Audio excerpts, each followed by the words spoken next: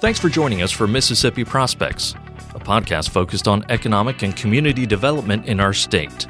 Hosted by Jeff Frent and brought to you by the Mississippi Economic Development Council.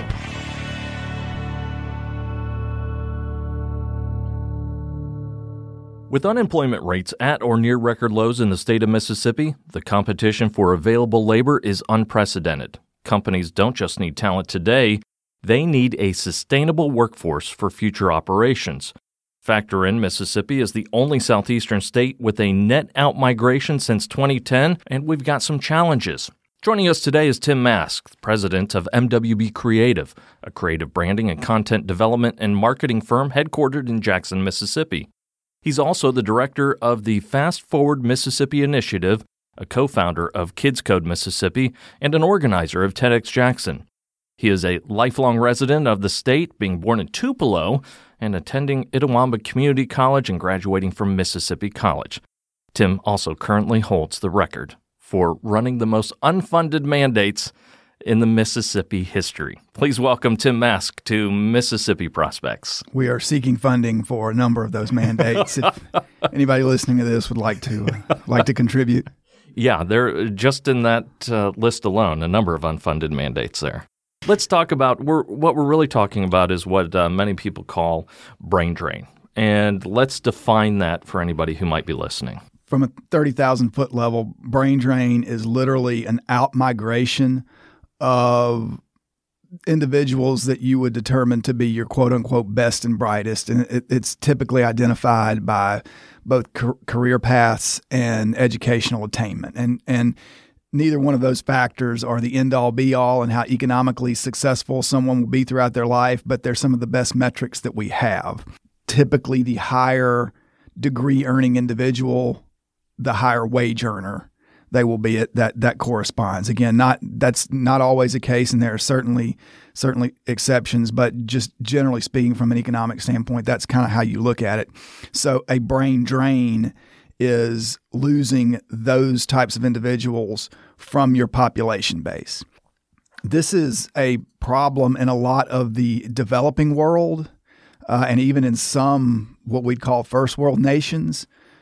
The United States as a whole is actually a net importer of talent because of the immigration that we have and some of our regulations on that about individuals that can be let in.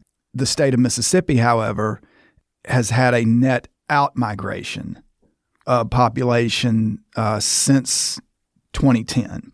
And we're the only southeastern state, the only Sunbelt state that's actually witnessed an out-migration of population over that roughly 10-year period. And you look at economic development and the number of wins that states like Georgia, Texas, Alabama, Florida, have all seen, and Mississippi is in that list too. We've seen a number of economic development wins since 2010, but the numbers are actually pretty staggering, especially between Texas and Georgia.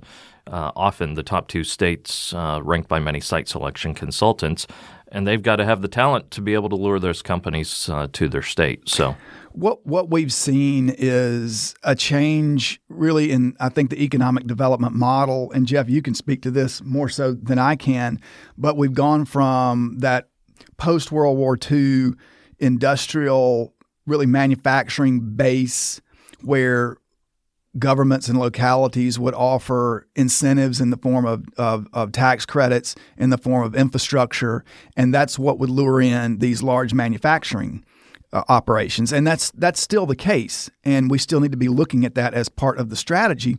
But what's happened is even as we have this trend toward reshoring and more manufacturing capacity in the United States, and our manufacturing output has actually risen dramatically, at the same time, if you look at manufacturing employment, it's fallen during that same period.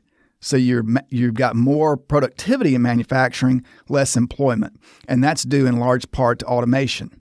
The same factory that would employ 3,000 people now employs 300 and may soon employ 30. So that employment base is changing, and as that changes, your economic development incentives should look at changing as well.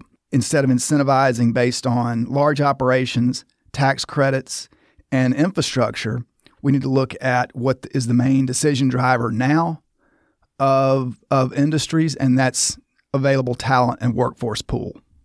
Let's look at some of the numbers or data, especially looking at lost educational attainment. Those statistics are rather significant as far as out-net migration in the state of Mississippi. They are. And again, let me just say again that your educational attainment level is merely a metric that you can measure what a likely economic outcome is. It is by no means the end-all, be-all. There are lots of cases of very wealthy Silicon Valley billionaires that dropped out of college their freshman year, but over an entire population, it's one of the best metrics that we have. So if we look at Mississippi over a period of, the latest numbers I have are 2010 to 2014, we had a net out-migration of over 3,900 people with graduate degrees and an additional net out-migration of over 4,800 individuals with bachelor's degrees. So that's 4-year plus. You're looking at 8,000, nearly 9,000 out-migration over that 4-year period. Over that same period, we actually gained 3,300 people who did not complete a high school degree. So when you take those into consideration, it would appear that we're losing our higher degree earners. They're moving out of state. And if I can, let me address something that has come up in the debate about this. And this is a valid point, that perhaps our brain drain numbers are overblown due to the high percentage of non-native Mississippians that we have in our college and university system.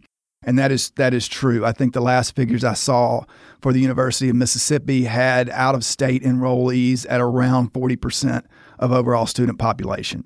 So you would assume that the vast majority of those individuals are going to leave the state and go back maybe to their home states or others. They don't quite have the grounding here that our native Mississippians do.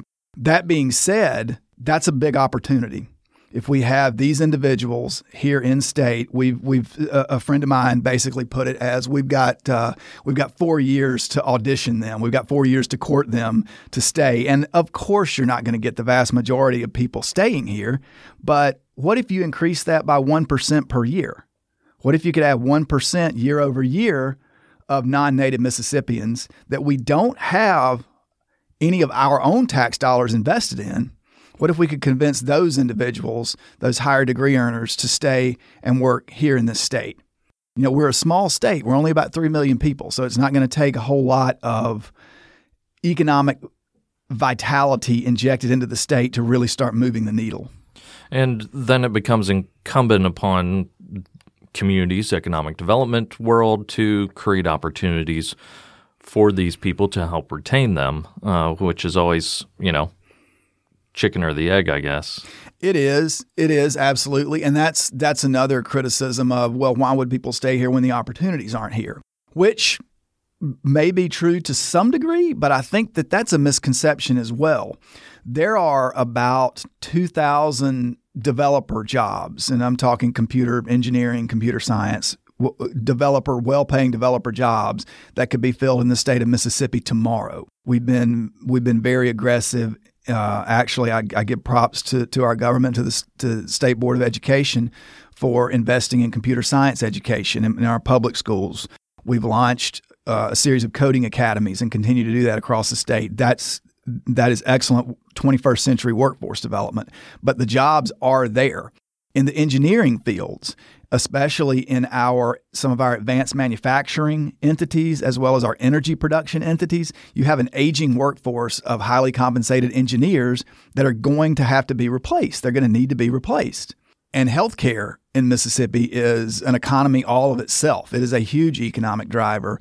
And you think about areas of the state that don't even have primary care physicians. So the opportunities are there. If nothing else, in the fields of engineering, healthcare, and computer science, the opportunities are there. And the more talent you retain, the more our companies are going to be able to expand, the more startup activity there will be, and it will be a snowball effect.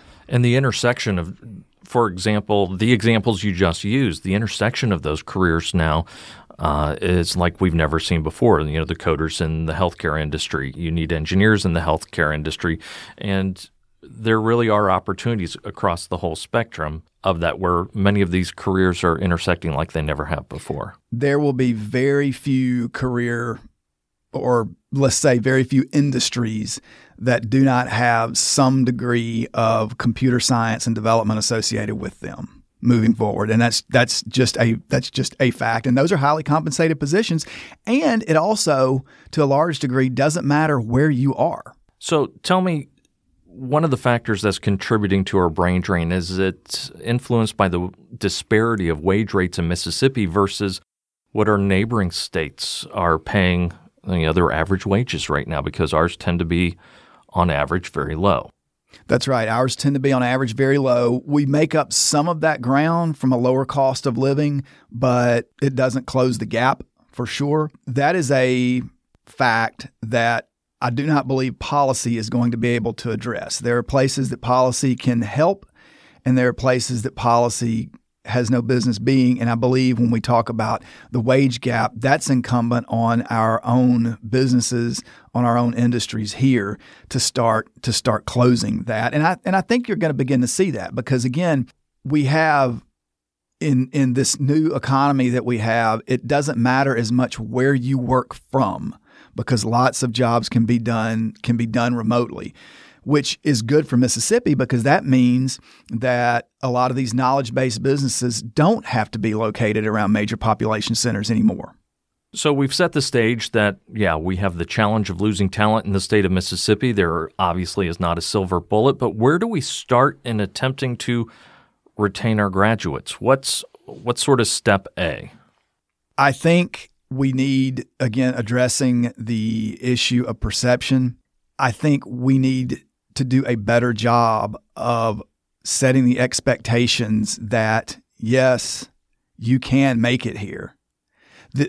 Someone said to me several years ago that was it kind of jump-started me getting involved in this movement, that you really can go farther faster in Mississippi than lots of other states and lots of other areas. And I don't think that we as citizens do a very good job of building those expectations into our young people. And honestly, if you have to wait until you're a freshman or sophomore in college to start talking about the opportunities here in Mississippi, you're way, way behind the curve at that point. I think we need to start prepping our young people more in middle school, definitely in high school, of all the career paths that exist for them here in the state, and under no illusions that you're gonna keep all of this massive population of people in the state. But if you keep some, that's a win. And if you think about it, do you want a career in space exploration? Okay, well, we've got the NASA Stennis Space Center on the Mississippi Gulf Coast. Do you want a career in software development? We've got firms here like CoreLogic FNC, like Baumgar Corporation, like Camgia Microsystems. Whatever you want a career in, whether it be entertainment-based, whether it be engineering-based, there are opportunities for you to enjoy those careers here in this state. Who can bridge that gap? So we've got people who want these careers, they're working towards these careers. Who can connect them, or where should that connection be made? That's a great question that I don't think anybody really has the answer to, and I think it's more cultural. It's encouraging our influencers, and I don't mean influencers in the Instagram influencer aspect, but our influencers of young people, our educators, our teachers, our elected officials to some degree, that there are these career paths that exist, but we've got to set that expectation from an earlier age. And this is incumbent on parents as well. There are in this kind of journey for talent attraction in Mississippi, I've had numerous people to tell me, well, I'm not going to encourage my kids to stay because there's nothing for them to do here. Well, there is something for them to do here. Have you looked into that yourself? What does your son or daughter want to do for a living? What are they not even what they want to do for a career, because kids don't know what they want to do for a career. What are they interested in? Well, where do those interests lie? Here in the state, are they interested in entertainment and television and film? We've got a vibrant film commission here in Mississippi and a great history of being involved in that very industry. So these opportunities do exist. So I guess the question is, who can bridge the gap? It's everyone can bridge the gap, and everyone has to help bridge that gap to kind of turn the ship around. So it takes the entire village. It does. And I said ship there, S-H-I-P. S-H-I-P. I was curious where you were going with that. So not only do we need to retain talent, but we also need to attract talent. And you talked about a large makeup of our student population at our Mississippi colleges and universities are made up of out-of-state students. But are there other keys to bring in perhaps graduates from other states and get them to come into Mississippi? I think so, Jeff. I mentioned, and this is a lot of anecdotal things, but about 2,000 developer jobs that can be filled right now. And some of our larger tech-oriented corporations, quite honestly, have difficulty in recruitment, in getting people here. So I think that this is an area that policy actually can help by giving our corporations a tool that will help them be more competitive in recruiting graduates from other areas, wherever they may be from.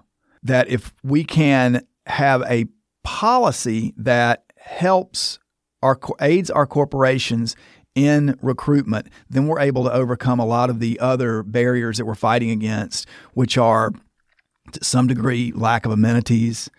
That's a major decision driver for millennials when they're considering employment. Other surrounding states that don't have state income tax, for instance. That's a big selling point for states like Florida and Tennessee. So states like Florida, like Tennessee, like Texas, that have been generating higher wage earning jobs, they don't have a state income tax. And we do. So it's a raise on a raise, essentially. It's a raise on a raise. That's another selling point. If I was a recruiter for a Nashville-based company, sure, I would say you could go work in Mississippi, but you're going to end up paying income tax and you're not going to pay that here. So you've actually worked on public policy to address talent retention and attraction. How can Mississippi's elected lawmakers formulate a plan to address these issues? Sure. Can I give you a little history lesson on that? So let me say, first off, I've kind of evolved my position in this over the few years working on this. I believe that the attraction component is probably more important than the retention component. I think that if we put our focus there, that we're going to ultimately see more and quicker positive economic returns on our efforts. So on the policy side, back in 2014, I helped consult on a piece of legislation that was, I think it was literally called the Brain Drain Bill. It gave a year-over-year tax credit, basically a state income tax hiatus to any graduate from a Mississippi university or higher learning program that took a job in state and established residency here year over year. That bill, in retrospect, it wasn't very strong. I don't think that it had enough of an incentive, enough of a carrot to be attractive. It ultimately did not make it out of committee. If you fast forward another 2 years, I believe, there was a bill introduced that actually passed the House of Representatives unanimously that was very similar to that one. It was a year-over-year tax credit, state income tax hiatus. It lifted the requirement of being a graduate of a Mississippi institution of higher learning and expanded that to any accredited program anywhere in the world. That as I said, passed the House unanimously. It died in the Senate. This year, in this current legislative session, House Bill 816 passed the House of Representatives. I believe it was 111 to 2.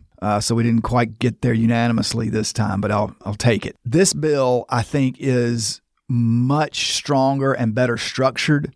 It is not a year-over-year tax credit. It retains the requirement. It is open up again to any graduate of any accredited program anywhere in the world. And within I think it's 2 years of graduation, if you establish yourself as a Mississippi taxpayer, take a job in state, live here, then at the end of 5 years, you're eligible for a rebate of 50% of your state income tax that you paid over that previous 5-year period.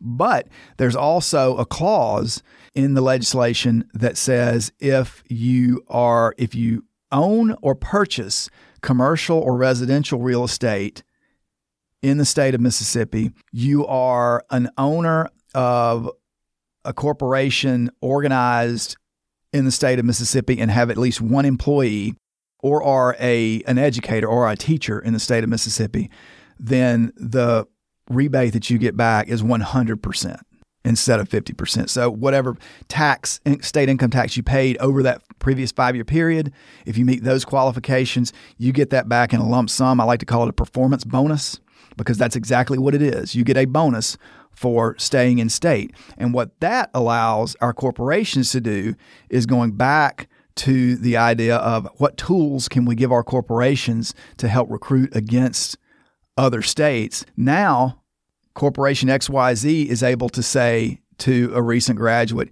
if you come work here, I can essentially be able to guarantee you a performance bonus within 5 years if you remain working in this state. You mentioned amenities were important as well. So we've talked a lot about tax credits or potential tax credits as a way to attract or retain talent. But what are the amenities that people are looking for when they're choosing a community to live in and will help us attract that talent? Yeah, we talked about the boring tax incentive stuff. Now we can talk about the fun stuff. And this is primarily talking about millennial age because that's the largest group in the workforce now. This isn't limited to millennials by any means, but typically workers now are looking for things like flex hours. They're valuing urban related amenities, walkable workplaces, downtown, vibrant downtown areas, mixed use spaces. They want to live closer to work now than the previous generation did. They want looking for thriving nightlife, for what's the popular term? Their tribes. They're looking for their tribes that they fit in. It's a more socially oriented, I think, generation, and those decision drivers are so they're not purely economic as they were in large part with previous generations. And I'll come back to this. This is one of those points that policy, at least on a state level, is not going to address. This can be addressed at the community level, at the municipal level. In large part, this is going to have to be addressed by the private sector. But policy can do what policy can do, which is why we're focused on the tax rebate legislation, and this other stuff is going to have to be kicked in by the private sector. So going back to your statement that it takes everybody available to help us address this issue, I don't know that we'll ever, quote unquote, solve it. I don't know that it will ever be solved, but it can be improved. It can be improved. What are the top things that a community or a business can do right now to help us with the issue? Things that businesses can do, which are probably the easiest lift in this aspect, are look at your rules and regulations. Do your rules and regulations align to decision drivers for a new generation of workforce? Do you offer flex hours? Can you offer flex hours? Do you offer the opportunity for remote work? Do you sponsor any kind of after hours or extracurricular activities for your employees? Do you allow time off for volunteerism? Also important with this new generation of workers. Things like that really could go a long way to increasing not just productivity of businesses, but also employee morale. Trying to stop the Draining of the brain in Mississippi. Tim Mask, thanks for joining us on Mississippi Prospects. Thanks, Jeff. Mississippi Prospects is brought to you by the Mississippi Economic Development Council, the Mississippi Development Authority, Cooperative Energy, Greater Jackson Alliance, Entergy, Mississippi Power, Tennessee Valley Authority, Watkins & Eager, Butler Snow, Jones Walker, and produced by Podastery Studios. If you have questions or comments, join us on Twitter at MEDC Info.